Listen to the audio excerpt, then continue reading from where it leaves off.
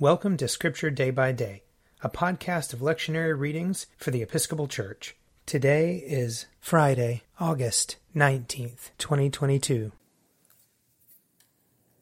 A reading from Job, chapter 2. One day the heavenly beings came to present themselves before the Lord, and Satan also came among them to present himself before the Lord. The Lord said to Satan, "Where have you come from?"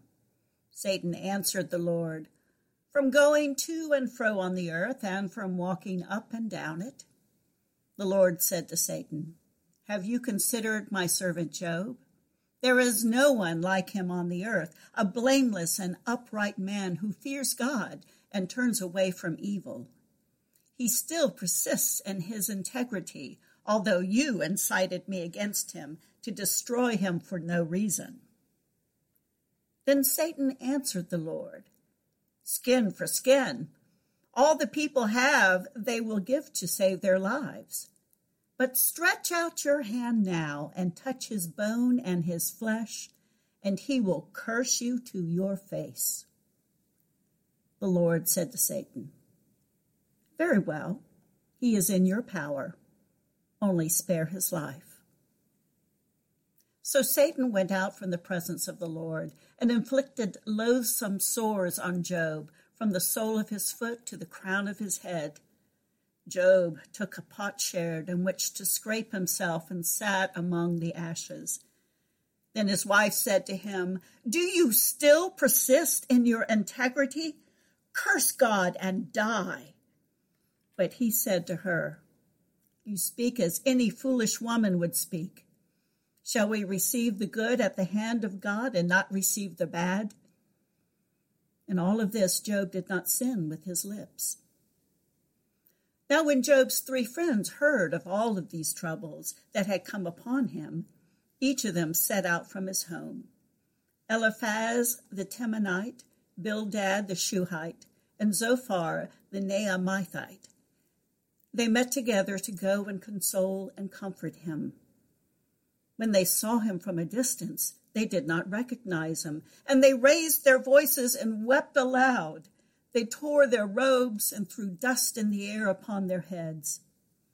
They sat with him on the ground 7 days and 7 nights, and no one spoke a word to him, for they saw that his suffering was very great.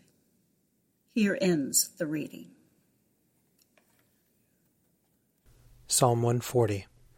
Deliver me, O Lord, from evildoers. Protect me from the violent, who devise evil in their hearts, and stir up strife all day long. They have sharpened their tongues like a serpent. Adder's poison is under their lips. Keep me, O Lord, from the hands of the wicked. Protect me from the violent, who are determined to trip me up. The proud have hidden a snare for me and stretched out a net of cords. They have set traps for me along the path. I have said to the Lord, "You are my God." Listen, O Lord, to my supplication. O Lord God, the strength of my salvation, you have covered my head in the day of battle. Do not grant the desires of the wicked, O Lord, nor let their evil plans prosper. Let not those who surround me lift up their heads. Let the evil of their lips overwhelm them. Let hot burning coals fall upon them. Let them be cast into the mire, never to rise up again.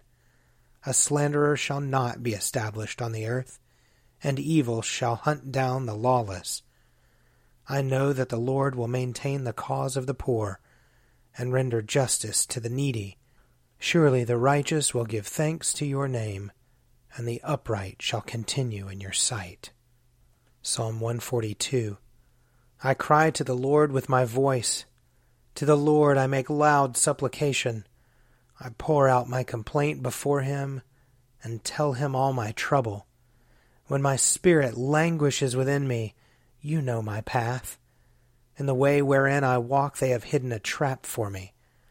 I look to my right hand and find no one who knows me. I have no place to flee to, and no one cares for me. I cry out to you, O Lord. I say you are my refuge, my portion in the land of the living. Listen to my cry for help, for I have been brought very low. Save me from those who pursue me, for they are too strong for me. Bring me out of the prison, that I may give thanks to your name. When you have dealt bountifully with me, the righteous will gather around me. A reading from Acts chapter 9. Meanwhile, Saul, still breathing threats and murder against the disciples of the Lord, went to the high priest and asked him for letters to the synagogues at Damascus, so that if he found any who belonged to the way, men or women, he might bring them bound to Jerusalem. Now as he was going along and approaching Damascus, suddenly a light from heaven flashed around him. He fell to the ground and heard a voice saying to him, Saul, Saul, why do you persecute me? He asked, Who are you, Lord? The reply came, I am Jesus, whom you are persecuting. But get up and enter the city, and you will be told what you are to do. The men who were traveling with him stood speechless because they heard the voice, but saw no one. Saul got up from the ground, and though his eyes were open, he could see nothing. So they led him by the hand and brought him into Damascus. For 3 days he was without sight, and neither ate nor drank. Here ends the reading. A reading from John chapter 6. Do not work for the food that perishes, but for the food that endures for eternal life, which the Son of Man will give you. For it is on him that God the Father has set his seal. Then they said to him, What must we do to perform the works of God? Jesus answered them, This is the work of God, that you believe in him whom he has sent. So they said to him, What sign are you going to give us then, so that we may see it and believe you? What work are you performing? Our ancestors ate the manna in the wilderness, as it is written, He gave them bread from heaven to eat. Then Jesus said to them, Very truly I tell you, it was not Moses who gave you the bread from heaven, but it is my Father who gives you the true bread from heaven. For the bread of God is that which comes down from heaven and gives life to the world. They said to him, Sir, give us this bread always. Jesus said to them, I am the bread of life. Whoever comes to me will never be hungry, and whoever believes in me will never be thirsty. But I said to you that you have seen me and yet do not believe.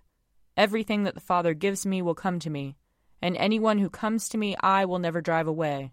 For I have come down from heaven, not to do my own will, but the will of him who sent me. And this is the will of him who sent me, that I should lose nothing of all that he has given me, but raise it up on the last day. This is indeed the will of my Father, that all who see the Son and believe in him may have eternal life, and I will raise them up on the last day. Here ends the reading.